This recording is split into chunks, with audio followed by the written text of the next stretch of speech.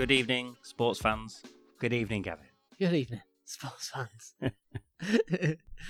Welcome. On the World Wide Web, Jimmy Butler's finally put everyone out of his misery. Out of their misery. Jimmy played pretty good. Except for Tibbs. You want to carry on. Hats off to Jimmy. Hats off to Jimmy. Yeah, initial thoughts. Initial thoughts. Jimmy Butler, by the way, if in case you all this. Kicking up a stink, if you will, about getting his own way for the last 2 months. And, bad haul for the Timberwolves. Has now forced his way out of Minnesota to Philadelphia, the 76ers, after a 0-5 road trip where he sat out a couple of games, was it? General soreness. He reared his head. Yeah, he just said he was sitting down, wasn't he? For Dario Saric, Robert Covington, Rocco, whatever's left of Jared Bayless, who's probably going to get waived because they have too many players, and a second round pick for Jimmy Butler and who's the other guy? Justin Patton, who wasn't really playing anyway for Minnesota. Not a bad kind of haul for Minnesota considering he was off anyway.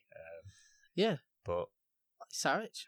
Yeah, good Covington. player. A good player we've always liked. Yeah. Covington, slightly, possibly overrated a little bit, but was a defensive steady role player. Free and D player. Yeah. On a wing. On a fair contract.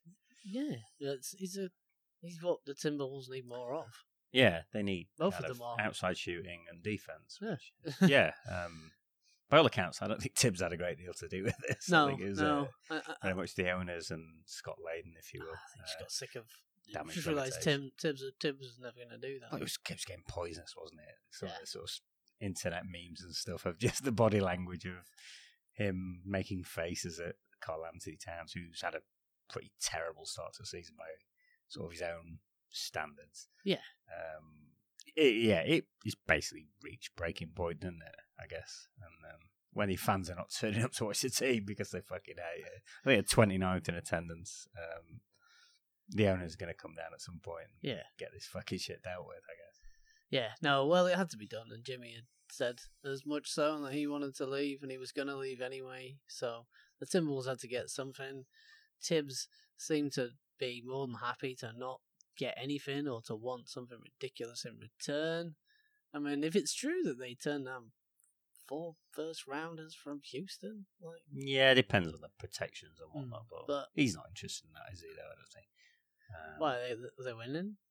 Well, has nobody told them? Have they not watched any of the other teams? No, but are they pushing for a what? I'm not sure how realistic that Houston trade ever was. I don't know. It's kind of It's a bit of a sort of fantasy fucking league trade, isn't it? Like, I'll give you all this. I'm not saying Daryl Morey doesn't think about these things, but it seemed a bit pie in the sky. It seemed like, I'll just throw this out there and see how you react, and then we'll kind of work back from there. And I don't know. I don't think that was ever particularly realistic, but yeah, it's a strange one. Just looking sort of Minnesota and how it's kind of unravelled since before they had Jimmy Butler. I mean, at this point, would you rather have Zach LaVine, Chris Dunn, and Laurie Markkinen, which is essentially what they gave up to get Jimmy Butler? Of course you would. Or Saric and Robert Covington. I mean, of course you would. It's not a great deal, is it? I mean, the way Zach LaVine's playing. And Markkinen has potential, whereas you know what Covington and Saric are at this point. Yeah. I mean, Saric is a player I like. He's not the best start to the season, but no, he's a good player. They've got 2 good NBA players back, and the contract's very favourable for this year and next year. It's all just been a massive waste of time, essentially. And energy. Kind of what I'm trying to say. Yeah. Just a real fucking pain in the arse for everyone involved at every angle, hasn't it? And don't think Jimmy Butler's particularly come out of it in a great light, has he? I don't know. No, I don't think he has at all, to be honest. I think he's come out as a poor teammate. I think he's come out as,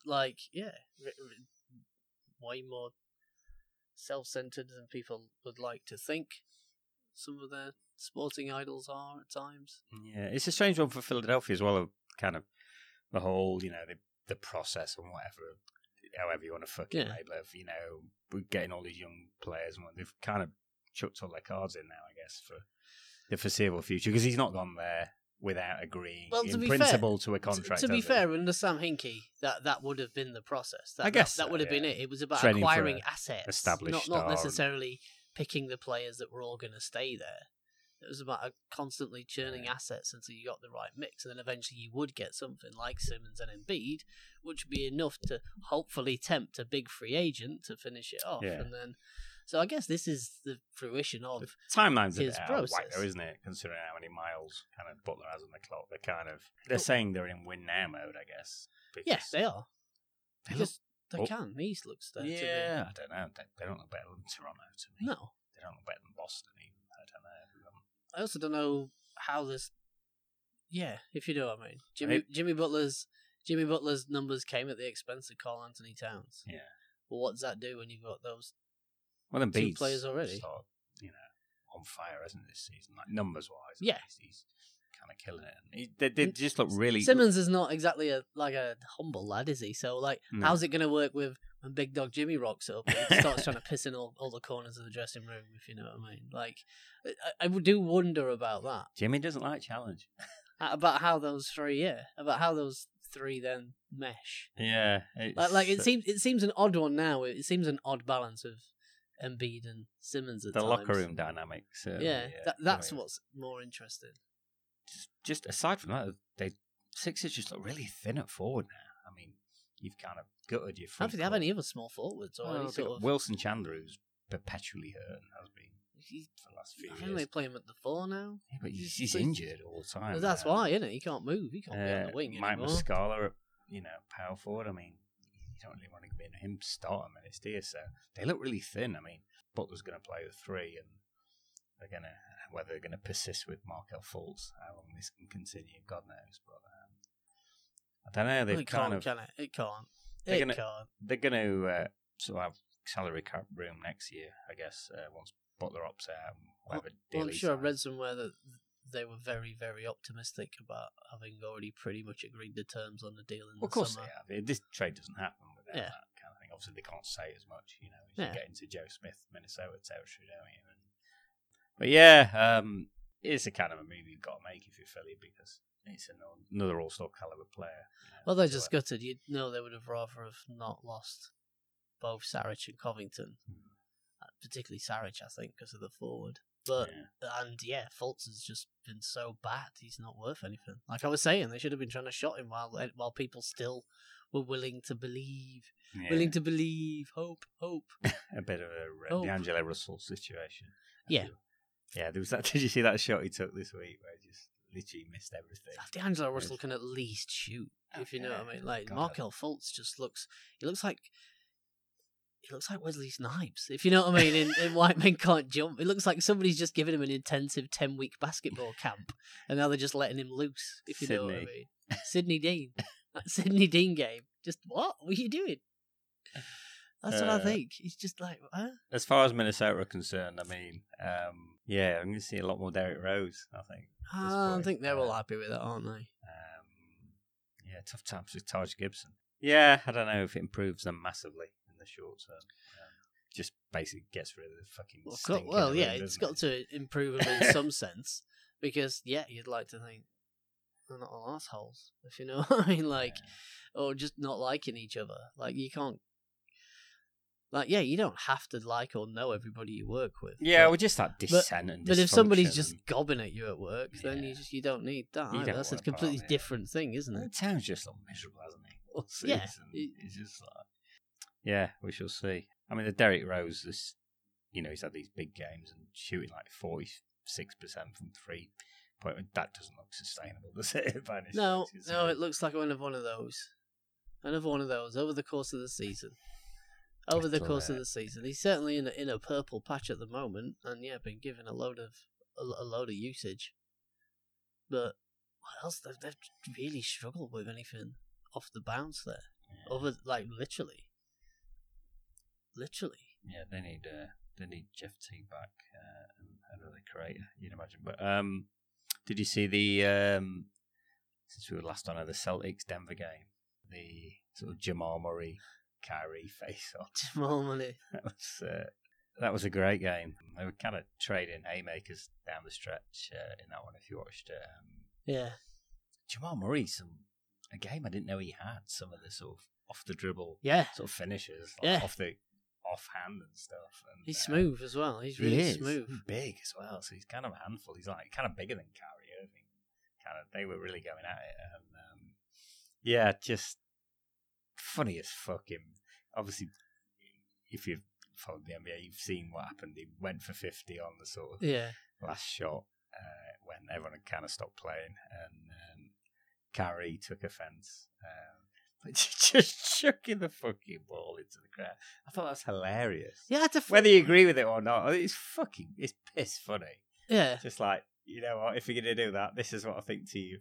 They should have just been laughing at him. It was hilarious. They should have just been mocking Jamal Murray, if you know what I mean. Like, there's a way where Jamal Murray does come off like a fucking number-chasing idiot, if you know what I mean in that. Like, you just wait till it's over and then you're like, well, it's not really fit. I don't blame him, essentially, for going for the 50, because I'd have done it. Like, fuck it. Like, Al Horford was stood in the fucking paint for about 5 seconds, by the way. So they could have called it, you know, if you're going to go by letter of law, call fucking. That's what I mean, though. They don't know, do they? The game's over. So, so. Fuck it now. If you're on 48 and you see no one's guarding you, I'm fucking shooting that shit.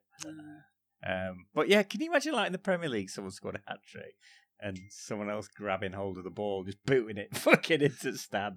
Here's what I think of your game ball. It just doesn't. And this is why the NBA is so brilliant, you know, like, just the comedy fucking stuff like that goes on. It's well, it is funny that Flat Earth for Kyrie is now the bastion of tradition. 25 grand as well, and long held beliefs. If you yeah, know I what think that was a bit of a joke. No, he just looks like a petulant fool.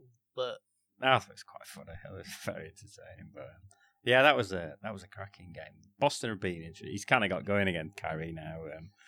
The game against the Suns was a good one as well. Him and Devin Booker sort of went at it down the stretch in the fourth quarter, sort of trading baskets, and they won in overtime. That was a weird game though. He was the only starter to score in the first half against that Suns in that game. That's tough to do, isn't it? Yeah, like, that's an odd stat. Yeah, it's a really weird. That's one. an odd stat. Yeah, Boston is strange. Their offense.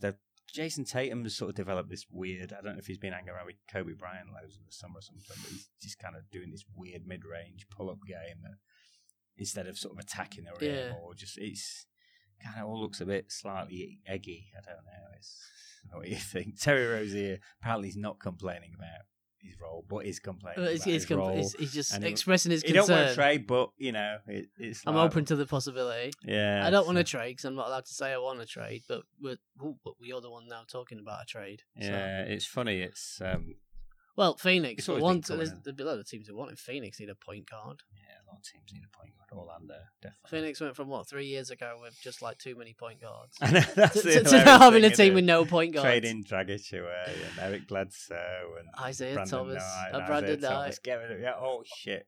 Yeah, now we've got nothing. We've got nothing. Yeah, no, that's been quite funny watching that. But yeah, Phoenix, they're always quite funny, aren't they? Yeah, that was a good game. Did you see your Portland Blazers, CJ McCollum dealing against the Bucks? That was quite delightful. There's a few better sights in there when CJ smells blood. CJ in full flow. Yeah, he's good. It is a beautiful thing. Poor Dante DiVincenzo. Yeah. He's played really well. Yeah, puts his shot on. Fearless lad. He's put Matthew Dellavedova strictly on fucking China waiting list, and as far as Bucks depth charts concerned. No, he's one of the best rookies so far. Like doing his role properly. Oh shit, this is a different level of kind of. Oh no. Yeah, they were feeding him. He broke him, didn't he? Yeah, severely. One of them you're going to see end of the season on kind of top 10 crossovers. Yeah, kind of thing. Just groin strain.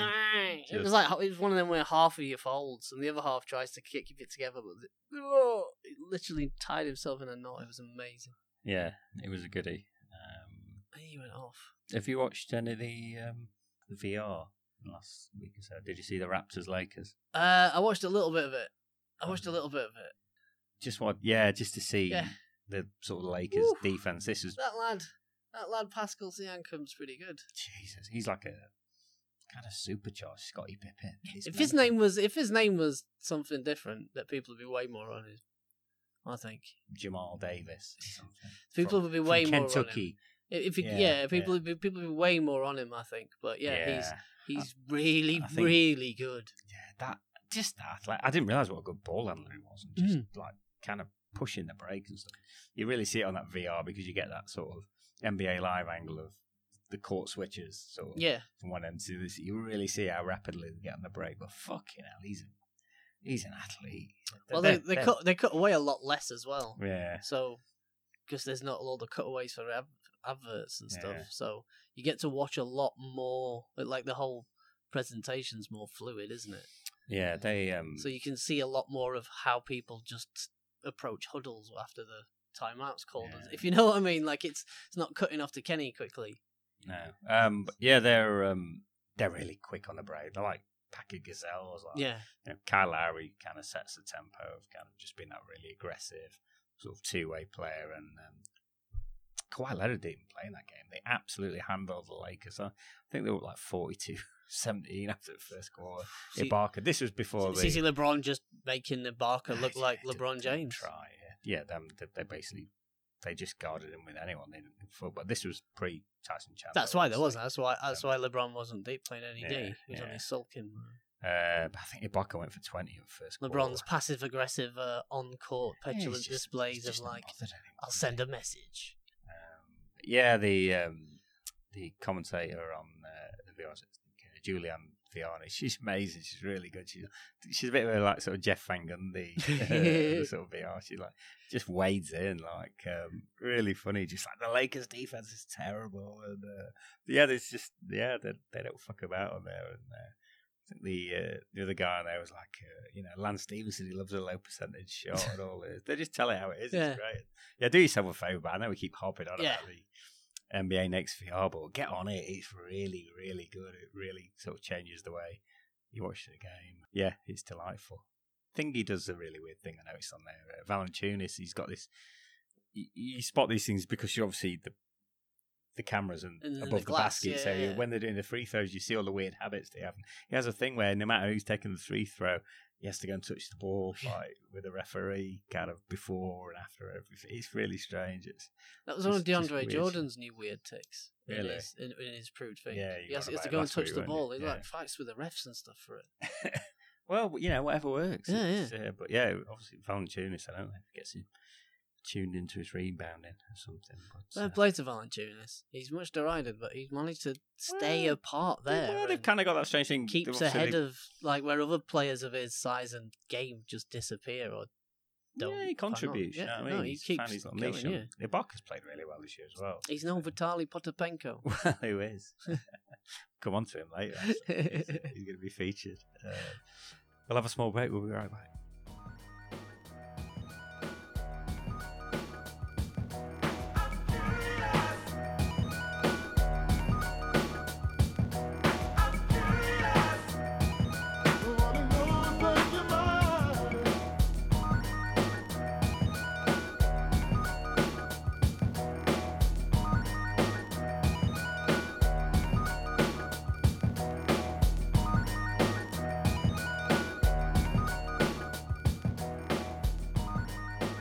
Talking of people who are unhappy in their role, Carmelo Anthony apparently today he's holding his discussions with the Houston Rockets over his role and how he's going to fit into the team moving forward.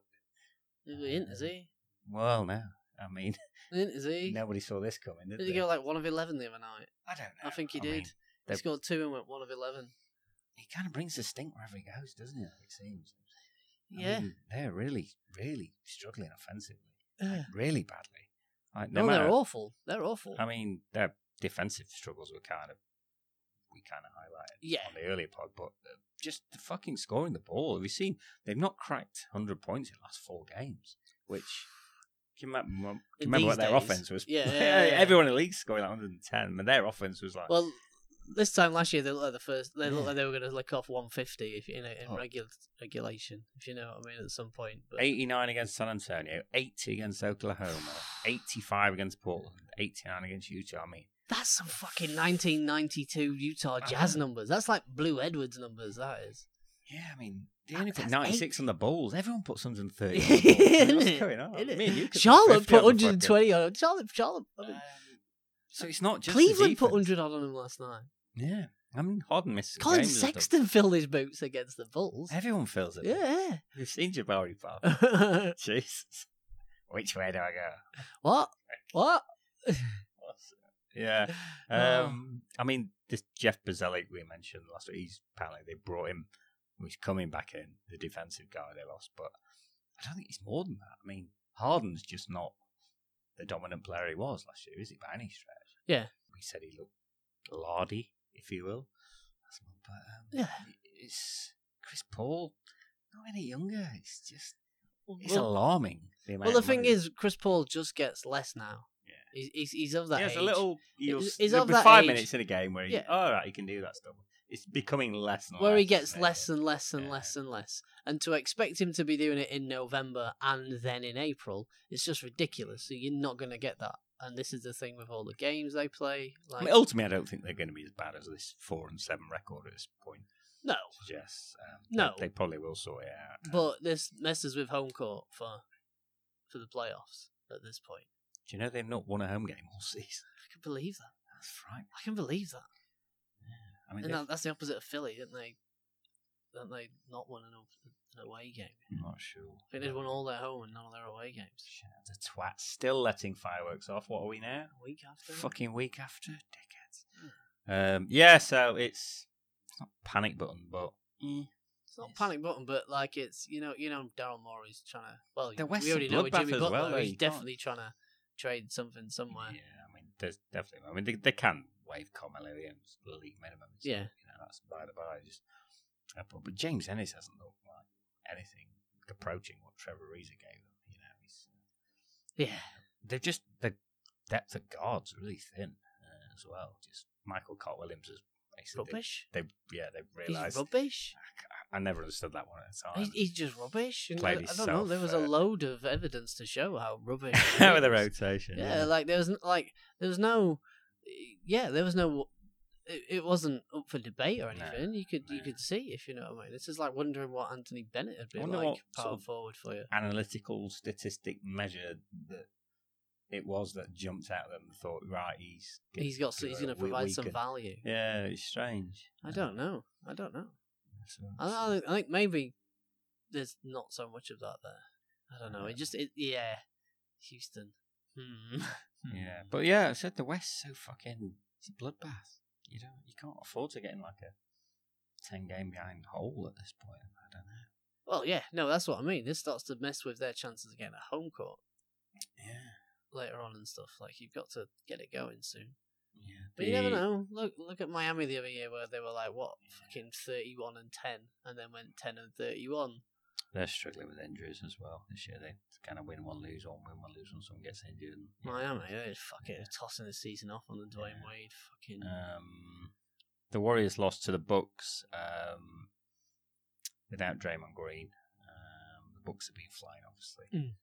Steph Curry left that game in the third quarter, but they look pretty dominant again. Milwaukee just all the way through, to be fair.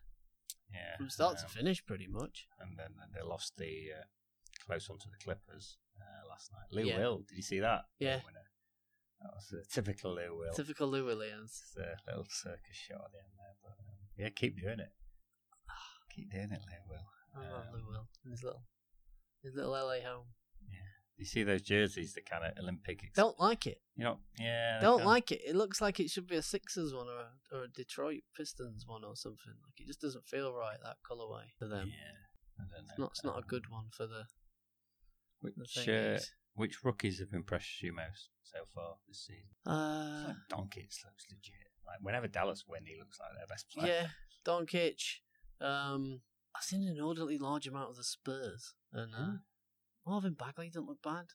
You mean the Kings? The Kings, sorry, yeah. The Kings. I watched quite a bit of that Lakers Kings game last night. Nice look with that all black with a line in the front court. De'Aaron Fox is frisky. He's really good. He's really quick. He's made a massive this year. He looks kind of Kemba Walker-esque when he kind of made that kind of. Just he's so quick. Yeah, he's really, really fast, and he's got a 3 on him. He's got a good sideways move. The King's commentator refers to that little hesitation dribble he does as the foxtrot. The foxtrot, yes, I like that. Bit root one. I like that. I like that. It's effective. Yeah, that hezzy dribble he's got there is proper life. It just goes. He's really, really good. Yeah. Will he call these Steins actually? Well, he's benefiting from him sort of growth because he's a bit of a rim runner. He's he's very route one, isn't he? But he seems to know that now and be comfortable with that role. He's got a little bit of a sort of 10-foot jump shot or whatever. But they're interesting. They are. When Vladi was saying that stuff about their good young core and people were just scoffing him, people are looking now and be like, oh, wait a minute. Wait a minute. They've got a lot of players who don't get minutes. I mean, Zach Randolph's not even. Zach Randolph's not getting any minutes, but Iman Shumpert's been all right for them too. I mean, kind of, you look at the teams they've beaten, there's no great scalps by any stretch. I mean, they beat the Thunder early on, they beat the Grizz, but I mean, Minnesota, you just don't know what you're going to get. But what were their over-under? They're probably 30% of the way there. Yeah, and they're 7-6, so they're over 500. You'd imagine some regression is coming. Yeah, of course. But that's not what. Based on what they were projected. It's improving these young players and stuff. And Fox looks like a legit player. He looks miles away from the player we saw last year, really. Yeah, he looks like he's comfortable in the league now, if you know what I mean. Yeah, Buddy Hield looks a lot better. You forget a lot of these guys are so fucking young, aren't they? Yeah. When they come in, it's like you just, they get instantly written off, don't they? Costa Koufis, nice to see him out there, shining and grinding. Yeah, they're interesting. Sacramento. Yeah. Bogdanovich, he's good for them. Yeah, they're a good team. They seem to find their rotation as well. They've got they seem to know what they're doing. They're quite fast. They're young. Yeah, they remind me of Brooklyn in a way. They kind of play hard. Yeah. I mean, Brooklyn have been sort of a bit more established. Well, not established, but kind of their roster's been a bit more set, hasn't it? But they've really sort of been playing hard. They kind of had that win at Denver on the road, that's a decent win for Brooklyn, isn't it? Yeah, no, it is. Caris LeVer's obviously playing really well. Was that the one? No, Jokic hardly took any shots.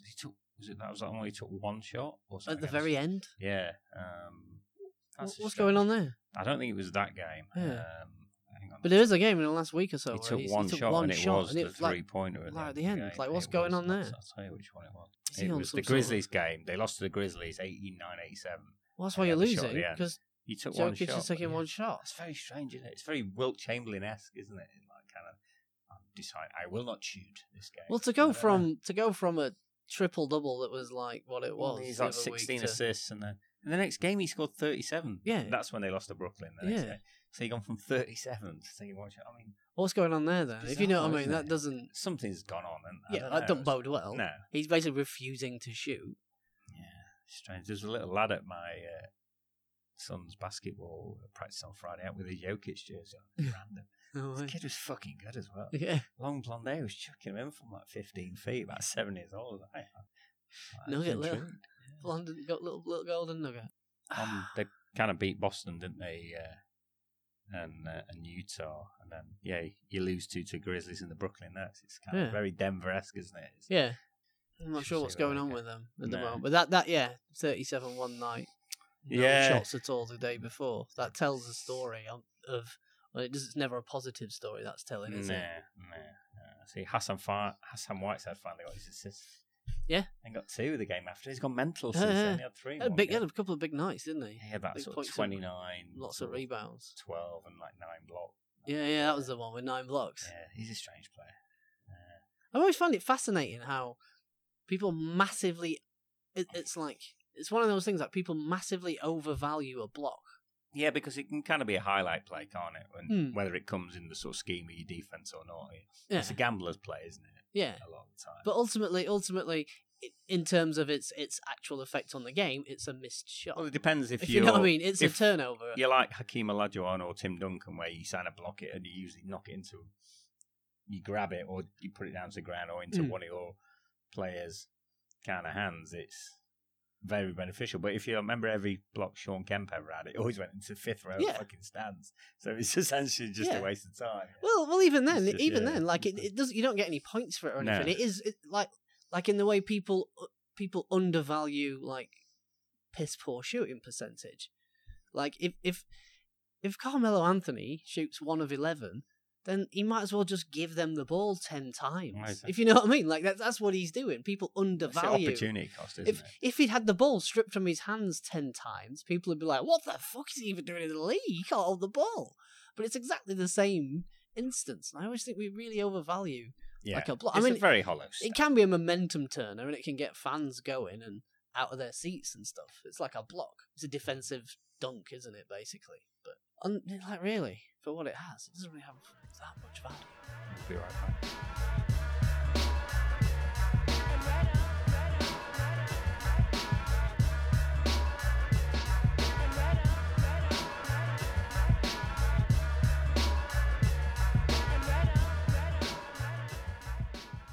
Been a whole raft of these new City jerseys. Yep. And new court designs this week. What popped out to you? Miami won. They did it. They did it with the black with the Miami colours, black Miami Vice with the Miami Vice, and they did the court as well. The court was fantastic. They should just do that. They should just stay that way. That should be their brand. I get the whole it's like fire and heat with the colours, but no, just stay with that Miami Vice. The court thing. was brilliant. With the sort of 2 colours neon on the base. Yeah. That looked fucking ridiculous. It was amazing. Really they won. They won, and they all wore crazy I like custom I'm not kicks. as carried away as everyone else is with it. I think it's cool. It's Miami Vice. It's kind of. I think it's sick. Miami Vice was not my favourite program. Me neither. As a kid, it was. You watched it back. It's crap. It's terrible. It's a terrible At show. the time when you were like 8, it was like Miami Vice, the fucking music, the Jan Hammer, the speed but I wanted to be fucking Crockett. And then I was like 8 years old. I didn't. I just watched Hugo Boss suits. Watched the beginning and then done. I was done asleep 2 minutes in. Yeah. Edward James Alamos wasn't keeping me awake at that time. But I don't know. Social media's got really carried away with that one. I think that's a winner. It's all right. I think that's a winner. I still think the Philly one's my favourite still, just for the simplicity and the stars and the kind of old school look of it. I really like it. It just looks. Yeah, that's an all right one. But I mean, what about the Miami one is I think like they should literally just have that as their branding moving forward. If you know what I mean, that's they're not allowed to, are they? Though this is the thing with these things. Like apparently Utah had to get special dispensation just to have that. The Rockies one again. Really? Like, you're only having these for 1 year.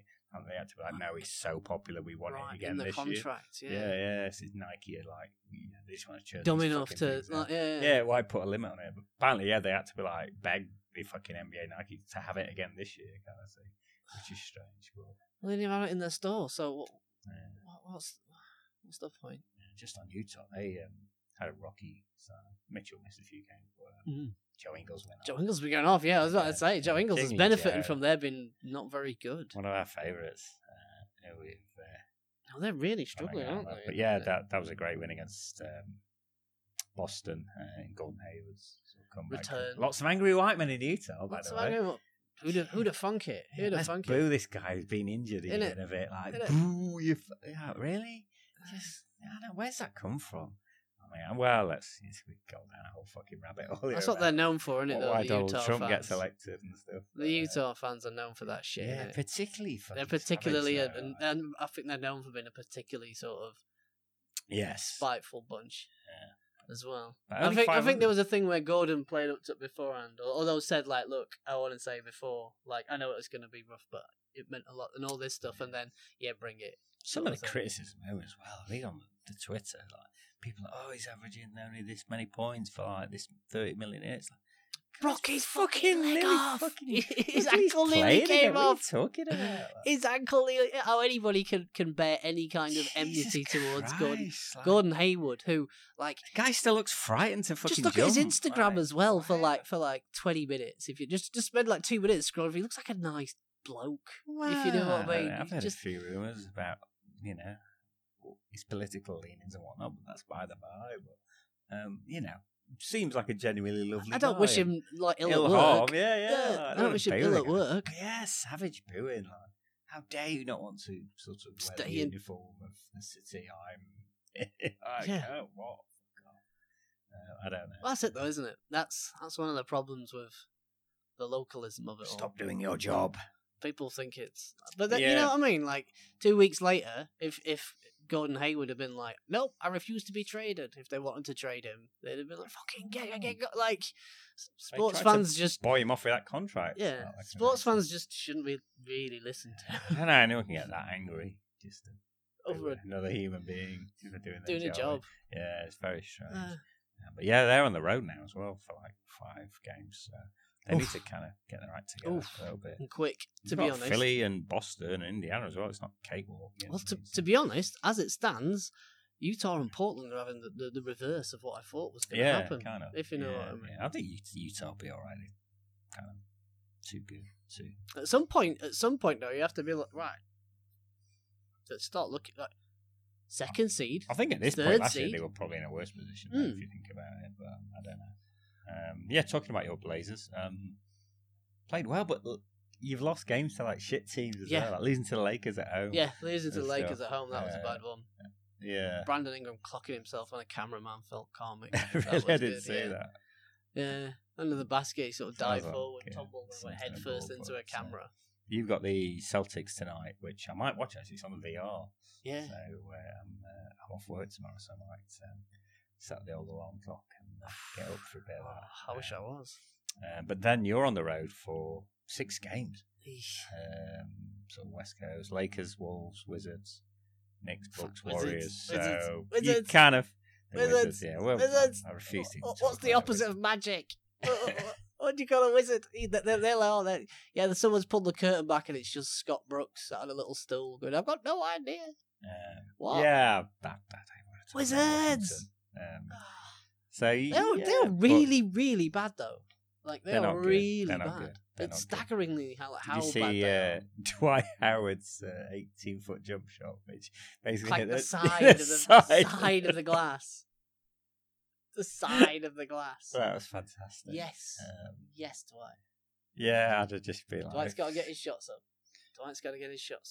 But yeah, you should kind of win a few of them. But yeah, Milwaukee and Golden State on the road. I think Dame's going to have his eye on that Lakers game for like a bit of like show out here. I enjoyed watching the Portland and the Clippers the other day. Dame just kept getting Shea Alexander on him, and he just fucking bounced him off picks over and over, and like he beat the fuck out of him. Off, it was one of like them, mind control off Joseph. A bit just like smashing him into. A bit like CJ with Dante. You got a rookie and you realise he's just completely all at sea. Just oblivious to this. He was so locked in today, we just couldn't see. Just running him straight into him. Into picks. Yeah, he was. Just mind controlling him. Just zoom. It was sick. I really enjoyed that. That's good. And he's going to be a good player. He's going to be all right. Yeah, the Clippers are interesting as well. They're kind of rotation changes from game to game. Like Boban will have like a 3-game stretch where he starts and then he'll just not play him in certain matchups and Courtown come in and stuff. But they've been winning games, you know. They're quite good to watch as well. Yeah, they are. They're quite fun. They're really deep, that's the thing. Well, I think a lot of it is, to be honest, built around the ephemeral and mercurial shooting of Danilo Gallinari, and whether his ligaments and tendons can hold, or how long they can hold up. I think once he goes down, which he inevitably will, it gets a bit more difficult. A lot more difficult. They got the Warriors on Monday night, and we'll see if Draymond and Steph Curry are back. But Sartorial Corner. Yeah, we kind of deviated from. Anything else apart from Miami? And what do you think the Nuggets kind of recreation of the rainbow one? Yeah, I think it kind of looks alright, but like the weird lining on it means it kind of looks a bit washed out. Yeah, I wonder what it'll look like when it's actually on. I think it could have been executed a lot better. It could have been executed a lot better. Wright didn't like the blue ones. No, they had on the other night. No. They just look like a training jersey, don't they? Well, it was like, I can see what they're trying to do. It's the colourway from the classic rainbow. It's like an ABA, but they just didn't do the classic rainbow one bright. That weird lighting they have on the court and shit really throws me as well. It's an odd branding one. It is. The nets and the Biggie inspired Coogee trim. I like those. You like that? Yep, that's it's nice. Definitely one of the more original ones. It's along lines with a Purple Rain one, isn't it? Yeah. It's along those sort of lines. Well, they're kind of just clutching at straws for the things they can bring into it at this point, aren't they? Like, where can we go with this? Like, Biggie represents Brook. I think Eric Hayes, if you know your hip hop logos, and graffiti. He was the guy I think they charged to do that. Yeah. Came with it's quite route one, isn't it? Yeah. QG swears, which were horrific. Yeah. Oh, he's not wearing one, but there's no white British male who can wear a QG sweater and get away with it. You know, it is a nice jersey, though. The look of a man of a particular build. Yeah. But, it is a nice jersey. Yeah, I don't mind it. It's kind of it is what it is. I guess. I like the Detroit one that looks like a Ford with the two stripes. Oh, right. Kind of, it's grey with it looks like a, like a Mustang or something. The two stripes. That's generally been quite disappointed with most of them, though. I don't know. Out of the 30, there's probably like 3 or 4 that I really like. The Bulls is just the wrong one. I don't like that colourway of theirs. The black with the stars. And like the they wore Illinois night, flag one. Yeah. They kind of did a similar thing last year. I noticed Marcus Morris he's obviously had a child who he's called Marcus Morris. So he's wearing Marcus Morris Senior. I wondered what that was. I saw Morris something on his jersey and was like, "What's that saying?" No, yeah, I mean, really, is this where we're going with this? Yeah, I don't know. No one's going to get. No one's confusing you with your. Yeah, like no one's confusing you. Probably just I don't know. You're all right. A very strange one. Just don't worry about that in 15 years, Marcus, mate. I always thought quite an egotistical thing to do. It is very. Yeah. What would be the best name in the world to give my son? My name doesn't strike me as a bloke who is lacking for ego. No.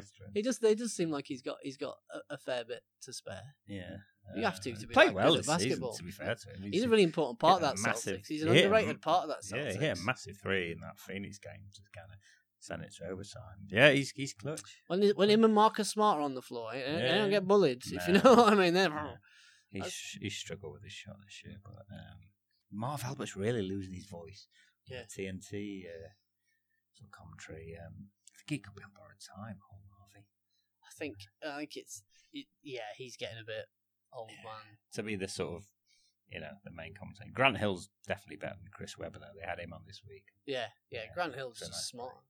Well, he's just not as annoying as Chris Webber. He thinks shouting. He's gone down that Stephen He's A. more eloquent. Smith Yeah. School of if I shout broadcasting, or if I shout loud, that makes I'll it just better. say things emphatically, over and over again, and then maybe people will forget that timeout that weren't the timeout. I noticed a few more players have stopped wearing these bandanas, which Jrue Holiday wore. Yes, he started it. Really, yeah, that's become a thing. Damian Lee, he's Steph Curry's brother-in-law, who's called up from the Warriors G League team. He's wearing one, and Montrezl Harrell's wearing one as well, like a white kind of bandana. Okay. Very strange. It's a strange look, but whatever works. It's tutorially. Yes. Have you seen this? We don't really watch college basketball cover. This Zion Williamson kid. Yeah. Who looks like a man-child in college. Looks like a bit of a beast. Yeah. But yeah, can he actually shoot a basketball from 15 feet? I don't know. I don't really watch enough, but I would say you can see this. The tanking might be in lads of that. Well, I would also say. I'm always a bit iffy about blokes who are just that sort of well built and athletic. I don't know. LeBron wasn't. It's not going to hit me home, but I don't know. There is he's a bit. It's like 6'7" or something, and heavier. He looks a fucking handful. Yes, he looks like a proper handful, but also I'd just be worried about them knees and ankles. Long term, looks kind of too big, doesn't he? He's been that big since he was like 14 this year, apparently. Yeah, but bones, you get down like Lenny Cook territory or whatever. Bones, ligaments. Nobody's got super materials, so. College basketball confuses me. Also, I fucking hate looking at that stuff. Yeah, you don't know what you're watching. It's kind of weird. Yeah. To be honest, I really don't get it. I think that would be the route for somebody who doesn't. You think going to the G League would be the way forward out of high school. 120 grand a year you can get paid now. You'd probably get more backhand reserve for you to do. I don't know. Not that for a minute we are suggesting Mark Krzyzewski. Oh yeah, I'm suggesting all that stuff. Yeah, of course they get paid for that shit, innit? Escalades. 40 grand in an Escalade. Wasn't that it in Jalen Rose's day? Anything else league wise? No, not really at the minute. It's like how it's shaping up. I like how we're going. Yeah, the West's just jockeying. The shakedown. It's going to be interesting. I think Houston's the most interesting thing at this point, just how that's going to pan out. Well, that and the Sixers. Yeah. That and the Sixers now. Yeah, the Sixers starting lineup.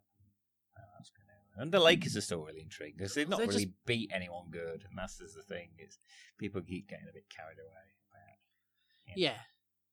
Now they got Tyson Chandler. He's been tipping balance anyway since Dallas won the title. I don't know. Isn't it? Kind of find that quite amusing. Isn't it? Is it 2012 again? Like, yeah, no, I might like Tyson Chandler, but Me too. Let's settle down. Me too. Was he drafted before or after Eddie Curry? I mean, they beat your Blazers. You're all right. You said that 3 times now. And they beat Denver in that game. Other than that, fuck off. They've not beaten anyone. Yeah. You know what I mean? Like, can we get a meaningful win at some point? I'm not sure. I don't know. They're going to look better with another centre. Yeah. And that's what Tyson Chandler is. Because JaVale McGee was looking fucking... Oh, he's played well offensively. Player, but yeah. Can't go ahead. Right, we'll be right back.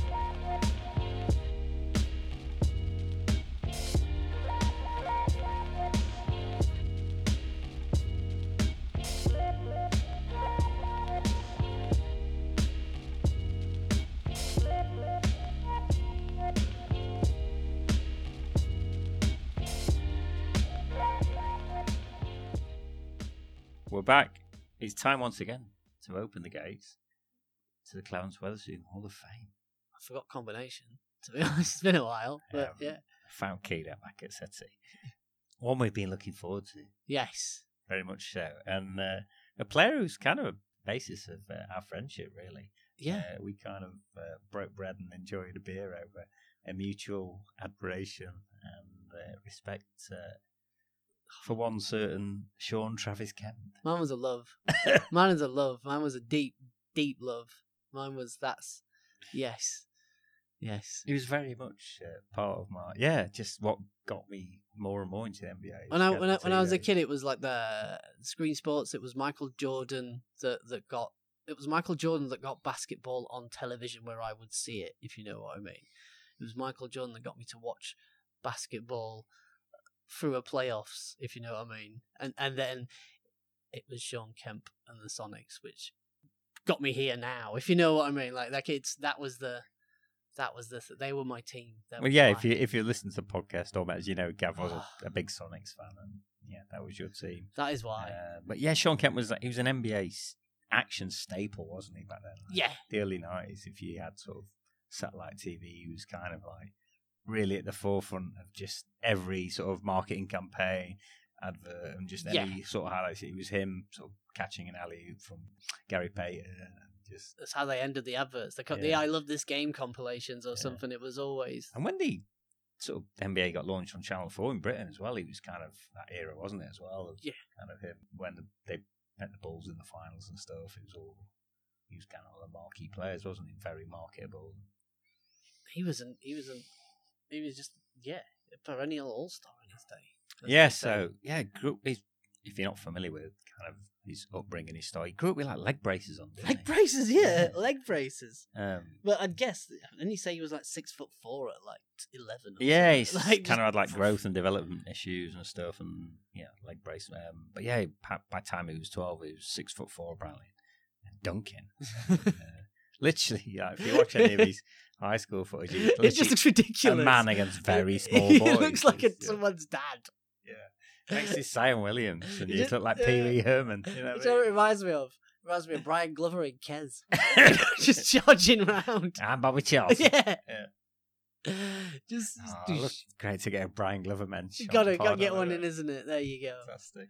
But he was kind of, just a man-child. And if you've seen that, there's a highlights on YouTube of the McDonald's All-American game. Where he kind of rips a rebound down and goes coast to coast, sort of foul line to foul line, just takes off from foul line. Dick Vitale just loses his shit. He's like, "Are you serious? Are you for real? That's a superstar play." Just like absolutely, like, wow, this fucking kid. He's just next level athlete. Insanely good. I think his game was athleticism. Yeah, and just that handling the ball as well, that sort of rip and run thing, which. It was quite new back then, really, for someone like his height, 6'10" or whatever. He committed to play at Kentucky. I think academically he didn't qualify. a bit of scandal and stuff, and he ended up sort of going to junior college and never playing. And yeah, just decided to apply for the NBA draft at 19, I think. Yeah. So it was 19 when he was first in the league. Yeah, so his first year. First guy since sort of Moses Malone, really, to sort of jump, to the NBA. It's kind of unheard of at the time. This was, before you sort of. He was the one that really started it. This is 89. So yeah, way before broke the Kevin door Garnett down. and stuff like that. It was 6 years. But without Shawn Kemp, there'd been no Rashard Lewis. Yeah. So yeah, he got to, I think, 17th by Seattle. So a lot of teams passed on him. A lot of teams whiffed. I can remember, I think it was a year Hardaway. He got drafted by Golden State. A couple of picks ahead of him, but it's like the Bulls picked like Stacey King, Purvis Hellerson was like the a lot. Never of nervous teams, Purvis. Really whiffed. And Seattle sort of took a chance on him, and it looked quite ropey. So if you look sort of kind of the old footage, he was raw, really raw, like dribbling ball off his foot and stuff, and kind of just being from sort of small town boy from Indiana, jump into sort of a major city and being responsible for yourself at 19. It was it's harder in those days as well. Yeah, exactly. When even in practice that your own teammates are elbowing you in the jaw constantly and stuff. If you know what I mean, like this is kind of quite a veteran team, like Michael Cage and. I think Daniel took him under his wing a little bit and kind of, tried to show him how to be a pro and stuff.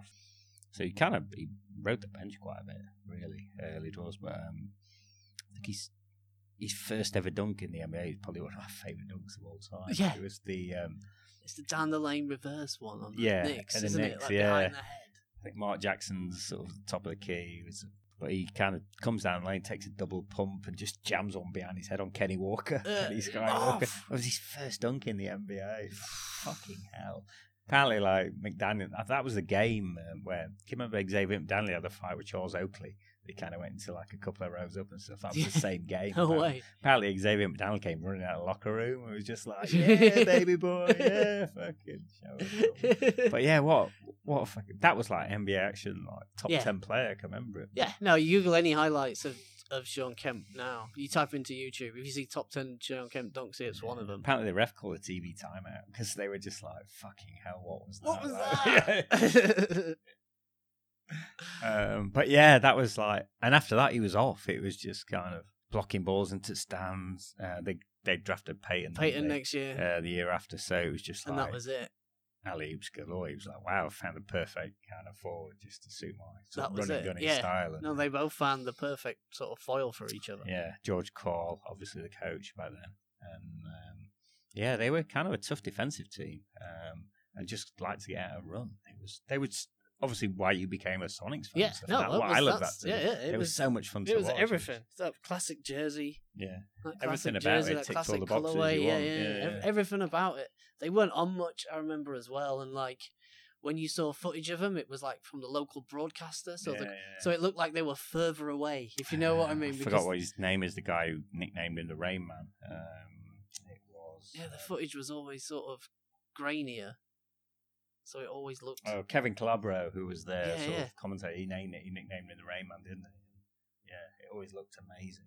Kind of like this alien team or something. Yeah, like they were just from way, way further away. Yeah. That was like when I was like, where the fuck is this Seattle place? If you know what I mean. I like the alliteration, the Seattle Supersonics, like the logo. It's like everything about that. Completely out there, wasn't it? Everything about that just spoke to me as a kid. It's kind of, as a kid who was into kind of counterculture and whatever. That was just my team. Like, if you know what I mean. Like I knew that was my team. Kind of like the Blazers now in a way. It's kind of thing. I just knew that was my team. Like, but just that every other month for these first few years, it was just ridiculous dunks. It was the sort of Lister Blister. The Lister Blister. Golden State. Still looks like a travel though when I watch it. It looks like a carry. Yeah. Fix that up because he does that cradle in it. But yeah, I was a Warriors fan back then because I remember watching the highlights of this series, and then he had another one. We dunked on Chris Gatlin. Chris Gatlin has to high five him. Chris Gatlin actually shakes his hand. Has to give him down. He just looks at him and he's like, I can't come. Yeah. What can I say? Yeah, that was the thing where he did the Lister one was where he pointed. Points at Blister who's on his back. Yeah. He's on his back.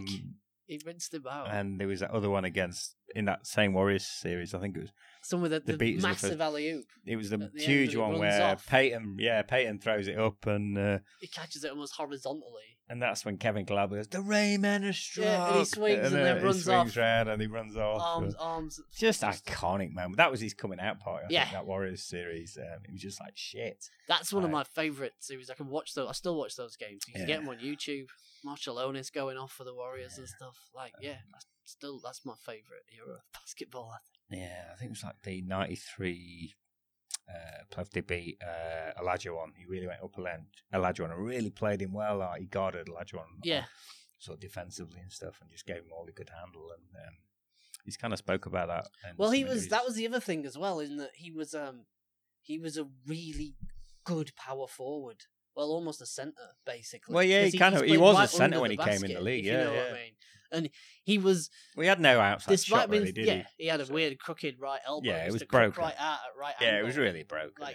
Markel Fultz-ish. Well, his career didn't really last long, really. And then, but under the basket, he had a really good double pump up and under, fake him out. He had all the moves. He was so quick, wasn't he? And his footwork was really good. So. That lean back in those classic post up days, if you know what I mean. He was really, really good in the low post. And it wasn't all just running an alley-oop. No, he was a quite smart player, really, in a way. He was, Well, in that we learned really quickly. Yeah, you know what I mean? In the '96 finals, he should have been MVP. But that '93, they beat the Rockets. Remember, they played Phoenix and took them to 7 games in that '93. Fixed series finals, yes, massively. The fixed series where Phoenix went to play the Bulls in the final. I think Nike they'd already recorded the commercials. We recorded the commercial with Barkley and Jordan in the finals, kind of thing. So kept David Stern. David Stern knew how his bread was buttered. You know, it goes back to this thing like you say about the NBA's wrestling. It very much fucking was so. If anybody's doubt, Kings and Lakers, if you know what I mean. Kings and Lakers. Wasn't that the same ref even? No, I think that might be Tim Domino. This was kind of, I can't remember who it was, but do you know what the NBA record is for free throws in a game or playoff game? 52. 64 in that game. In that Phoenix, game, yeah, 64 fucking free throws. The fouls called is ridiculous, isn't it? It's something like. But Stern just wanted Barkley and Jordan in the final. It was Dick Bavetta. It was literally like 50 fouls to 5 or something. 64 free throws to 36. Every time someone uploads a fucking copy of that to YouTube, it just gets taken down straight away. Yeah, like the NBA, you're never going to see it on ESPN Classics. It's just they want no record of this game. But I've watched it a few times and it's just ridiculous. It's the first quarter. There's people going up for jump shots, like Kevin Johnson. Down. Gary Payton's just waving his hand in the general vicinity. They're calling a foul. Eddie Johnson's going up for offensive rebounds. They're calling a foul. Nowhere just trying to grab the ball. I think a couple of Kemp's fouls. Three Sonics players actually foul out in that game. I think just Eddie in Johnson, case. McMillan, and Kemp all foul out. Just in case we need One to of the fouls, sure. Kemp's actually stood on the other side of the court and they call a foul. It's like what? It's just. Absolute If you're ever in doubt or ever believing about the sporting veracity of the spectacle. Yeah, Barkley went for 44 and 22, unchallenged. Yeah, because he could elbow people in the mouth. Yeah, he could batter through people. He wasn't going to get whistled and was only going to get whistles. But yeah, if you watch it at the start, the TV commentators are do you think Phoenix have got an advantage being at home? It's like, what? It's actually making their excuses before the game's even started. As though David Stearns actually says, just say something. The refs. It's absolutely unbelievable. Yeah. But yeah, fuckery. So they probably should have made the finals there, really. I don't know. They were a better team. They were loaded. Yeah, they were the better team. They were the best team in the West for 3 years. And then 4 years. The year after they had the best record in the league, they were real favourites to get to the finals. And they ran into the Nuggets. They ran into Nuggets and Dikembe Mutombo, Chris Jackson, Robert Pack. Fucking hate that. But this is when the first rounds were 5 games. 5 games, it was really short, yeah. So I think they were 2-0 up, went to 2-2. And then lost to the Nuggets in the famous one where Dikembe's just holding the ball on his back. If you actually see the different angle of that, though, Kemp's trying to rip the ball out of his hand, and then they cut away, and then apparently he was just trying to kick the ball out of his hands. He's just so fucking pissed off. Fuck yeah! But yeah, they were the best team in the league that year. No, they were the best team in the West for 3 years or so, I think. They were really, really good that era. Yeah, and he made it into Dream Team 2, was it? Yep. For 94 things and stuff. And he started to get a bit of a bad rep, didn't he, for kind of questionable kind of lifestyle and stuff. And there was sort of rumours kind of going to trade him and stuff. But they managed to they got back to the finals against the Bulls in 96. And that was kind of, I remember watching all those games on Channel 4. It was like kind of I was, because I didn't like that rebrand. That was a horrible rebrand. Yeah, that was, we discussed that on this that uniform pod, didn't we? But this was kind of Scoop Jackson, Mark Webster, NBA Channel 4 days when Kemp was just, he was like legit. Kind of, he brought it to the Bulls in those finals, didn't he? Yeah. Remember the teabag dunk on Rodman? A teabag dunk on Rodman, just literally like he finds his nuts in the back of his head. And then he was MVP of that finals. He would have been, like, if they won He was still better than Mike, if you know what I mean. What he brought, relatively speaking. Yeah, he was the best player on the court for those 7 games. Just before he signed this contract, obviously, quite a low rate before then, and the NBA was in a weird thing with the sort of collective bargaining agreement where you couldn't renegotiate contracts. Until like 1997, so he signed this really under-market deal. Pretty similar to Scottie Pippen had done in Chicago. Yeah, he was really, really underpaid. Then they kind of paid like Jim McElvain. Well, that was it. They decided that if they could get a big man who wasn't Sam Perkins, who could free up some of the body and like get him back out at sort of the top of the key, like, because he used to rove around the top of the key. Like if you see the blister, that's where he is. He's just poised, like cocked, waiting at the edge of the.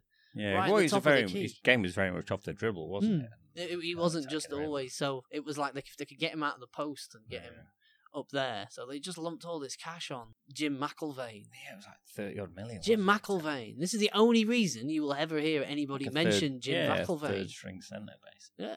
And, it pissed him off now, didn't it? As it would. He did this sort of holdout, that sort of kind of last season there. And, really fucking... all kind of team chemistry went to shit, didn't it? Yeah. And kind of rumours of the sort of drug usage had started by this time and stuff, and obviously the off-court issues, paternity issues and stuff. And I think kind of Seattle sort of saw the writing on the wall, didn't they? And a Cleveland team in need of a star, and panic traded for him really, and kind of gave up.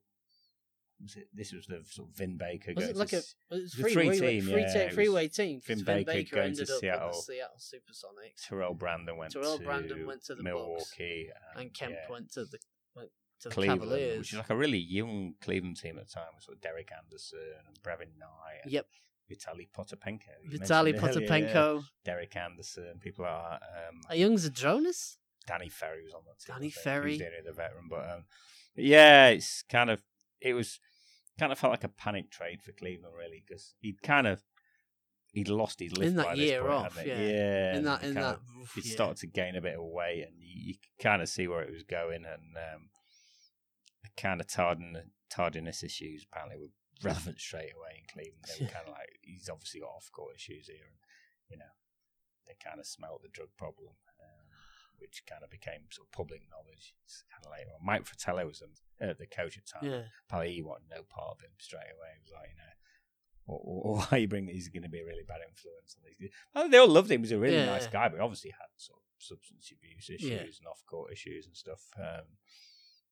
He was just a shadow. Yeah. Like the Shawn Kemp peaked in that finals. Clapping that weight on. I mean, he was so sort of skinny athletic when he first came in. Then he ballooned, didn't he, to like... Totally.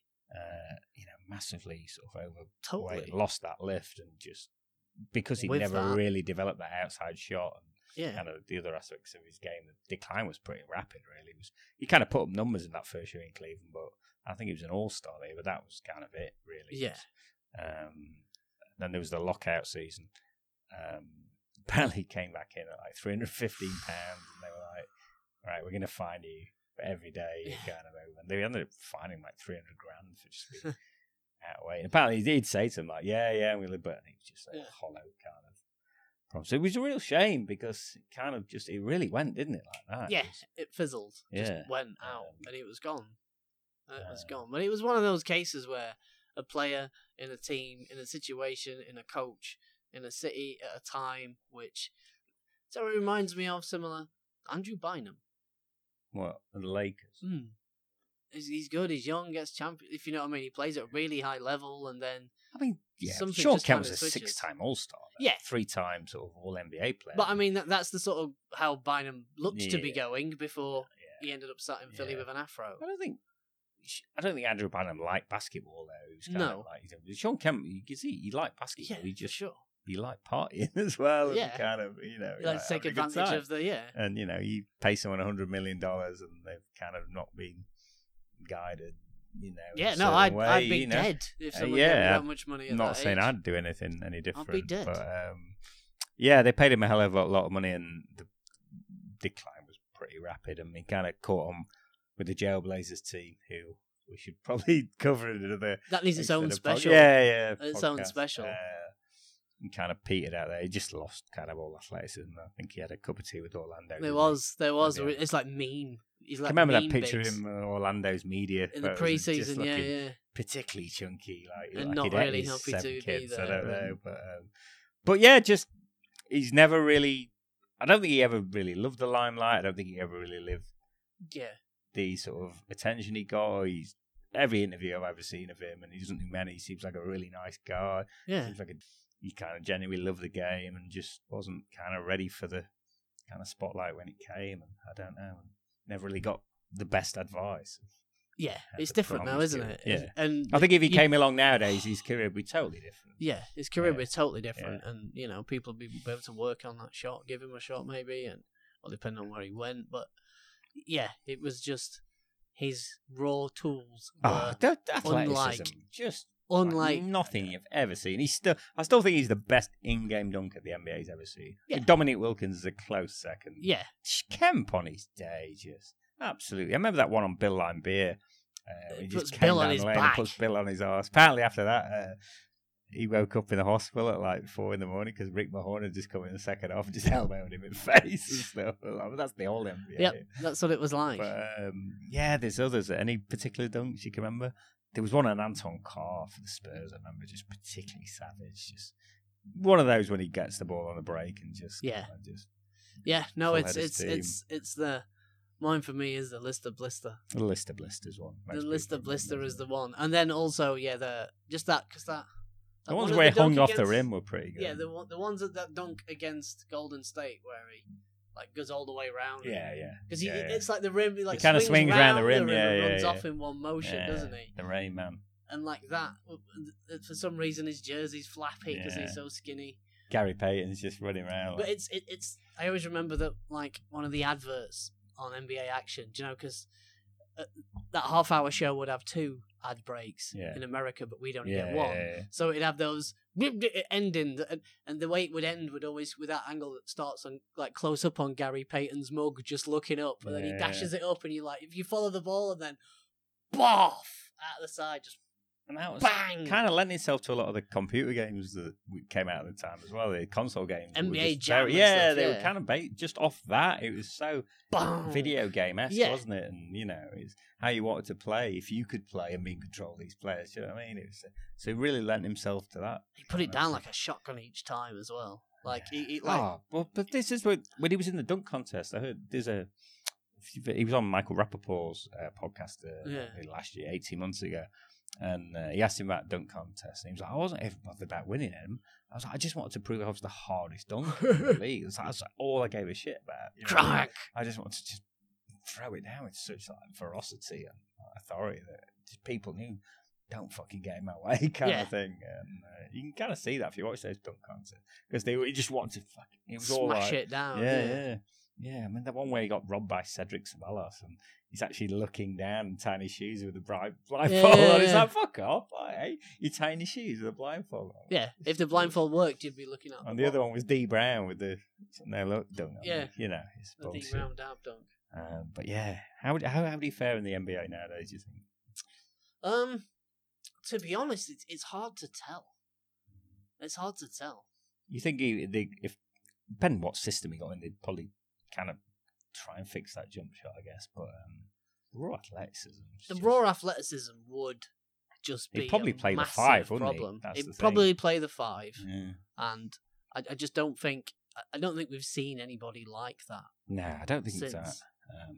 Just a level of athlete of that size and that quick and that graceful. That's the thing. It's the grace. It's the way he can catch that alley-oop, smash it down, swing around the rim, land, and the choreography stride, of everything he did was so brilliant. I think yeah. that's why it was so pleasant to watch, wasn't it? Yeah. It kind of seemed like he was already planning. But there's a level of like hand-eye and foot coordination that you just didn't expect to see from somebody with like limbs so long. He's definitely one of my favourite players to watch. Yeah, it's the only jersey I've ever had on my wall. I've got jerseys in the wardrobe, but the Shawn Kemp Sonics journey is the only jersey I've ever had out on the wall. Yeah, we've spent many an hour and watching and talking about him, haven't we? Yeah. He seems like a kind of nice crescendo of a lot of love for sure.